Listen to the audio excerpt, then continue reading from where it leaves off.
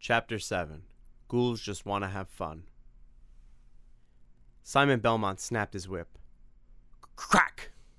The ends of the whip hit the ghoul right in the misty stuff that composed its chest. The thing was hurled back a footstep, but then it righted itself and it just kept on coming. Simon pulled the whip back, readied it to crack again. Tim Bradley just stood in his tracks, frightened out of his mind. This wasn't any two-dimensional program TV dot array that could be handled with a joystick. This was a living, breathing, so rotten it smelled worse than Tim's socks monster.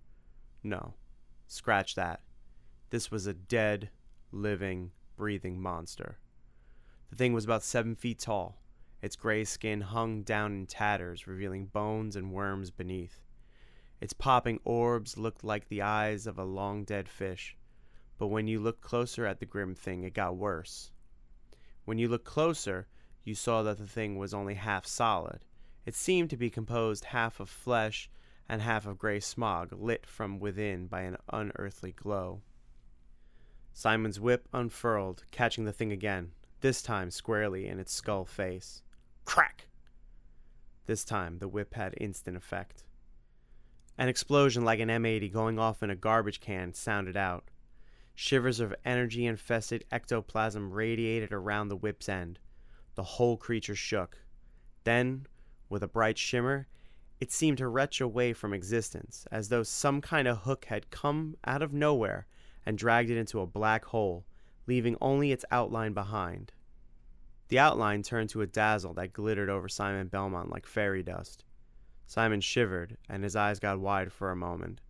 And then he recoiled his whip around his hand and nodded toward Tim. Ah, yes, energy. Already I feel recharged with vigor. I am ready for another. Well, good for you, Simon. Me? I'm ready to go back to that safe, warm tavern. Tim wasn't serious. He knew he had a job ahead of him that he had promised to do, and he wasn't the sort to weasel out of his own commitments. But all in all, he would rather be back in the tavern, sipping hot chocolate than fighting ghouls in the middle of a dark Castlevanian night. They'd finished their dinner back at the Heart and Soul. The innkeeper had wanted them to eat more, but Simon had insisted that too much eat and drink would make them tired and heavy for tonight's action. Just a little cat nap would do, he insisted.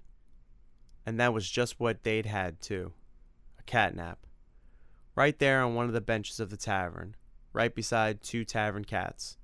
Fortunately, Tim's allergies weren't acting up, so he actually managed to get some sleep despite all the excitement of the day, and all the excitement yet to come, and all the caffeine and all the chocolate bars he'd devoured. It must have been all that warm milk he'd drunk. When he'd woken up, it was dark outside, so he figured it was time to go. However, the sun was still up, even though it was low in the sky. They spent the remaining minutes warming up their muscles with exercises. Simon had prepared himself by sitting very still with his legs folded under him. Tim had prepared himself by eating a bag of M&Ms.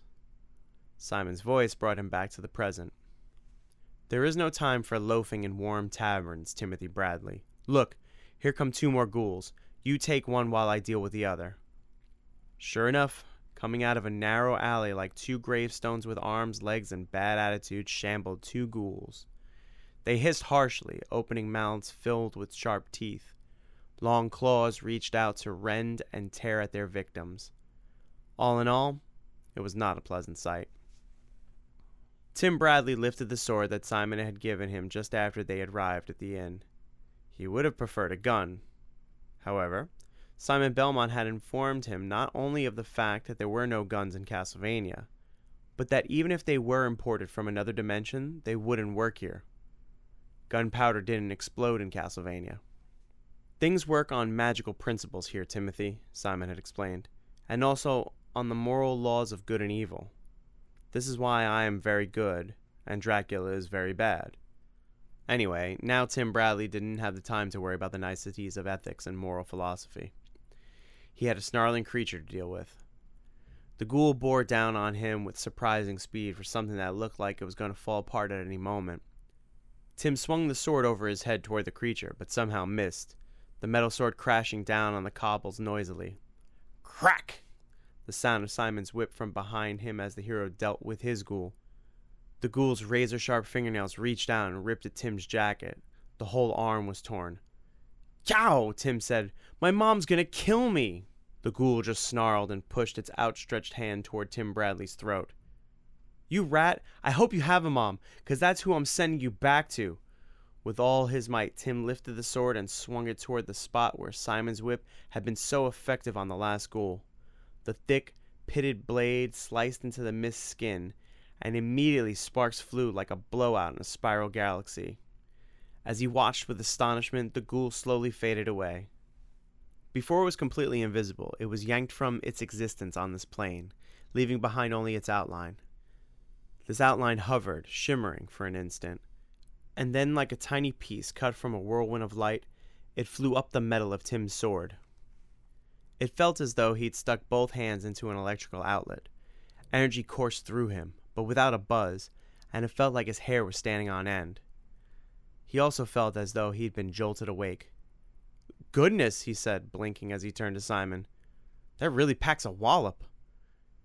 He felt as though he had just run a mile and then drunk a quarter Gatorade.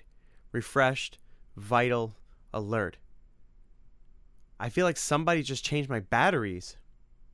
"You see, now we have sufficient energy to deal with the next part of our mission." "Which is, pray tell?" asked Tim, fairly bouncing on the balls of his feet. "According to Linda Entwistle, first we must locate the rib of Dracula." "That must be his funny bone. He sure seems to have lost it." Gosh, he felt alive and buoyant. He felt like he could conquer the world and then play 2 hours of touch football in the evening. "Yes, perhaps. She said that we will receive a clue as to its whereabouts from the central signpost in the middle of Castlevania." Simon's face twitched. "First, though, I seem to be hungry again. Perhaps we should go back to the Heart and Soul Tavern. There we can eat a decent meal. Eggs and flapjacks, I should think. Oh, yes, and cake with whipped cream. And apples. Lots of apples. And you can eat your chocolate, and then we can wash it all down with yards of foamy ginger ale. And then we can eat sausages and jams, and then perhaps we think about dessert." This sounded good to Tim. He was always hungry. He could do with a couple of Cadbury bars, if only to celebrate his victory over the ghoul. But then he caught himself up short. This was the sort of warning sign that Simon had told him about. Wasn't gluttony one of the 7 deadly sins? His stomach rumbled. Still, some pancakes would be awfully delicious. No, he told himself. This was why he was here. To help Simon resist temptations, not to fall to them himself. He had a responsibility to fulfill, and he meant to do just that. He kicked Simon Belmont in the butt. Not really hard, but firm enough to wrest his attention away from treats and sweets. "Ow!" said Simon. He lifted his whip up, turning a look of anger and menace on Tim. "Why did you strike me, mortal?" "You see? You're even starting to sound like Dracula." Simon's mouth dropped open. "Yes, you're right. And so you kicked me upon my nether parts." Simon patted Tim upon his shoulder. "Excellent. Already Linda has guided me truly in selecting such a fine fellow as you." Tim felt a stirring of feeling.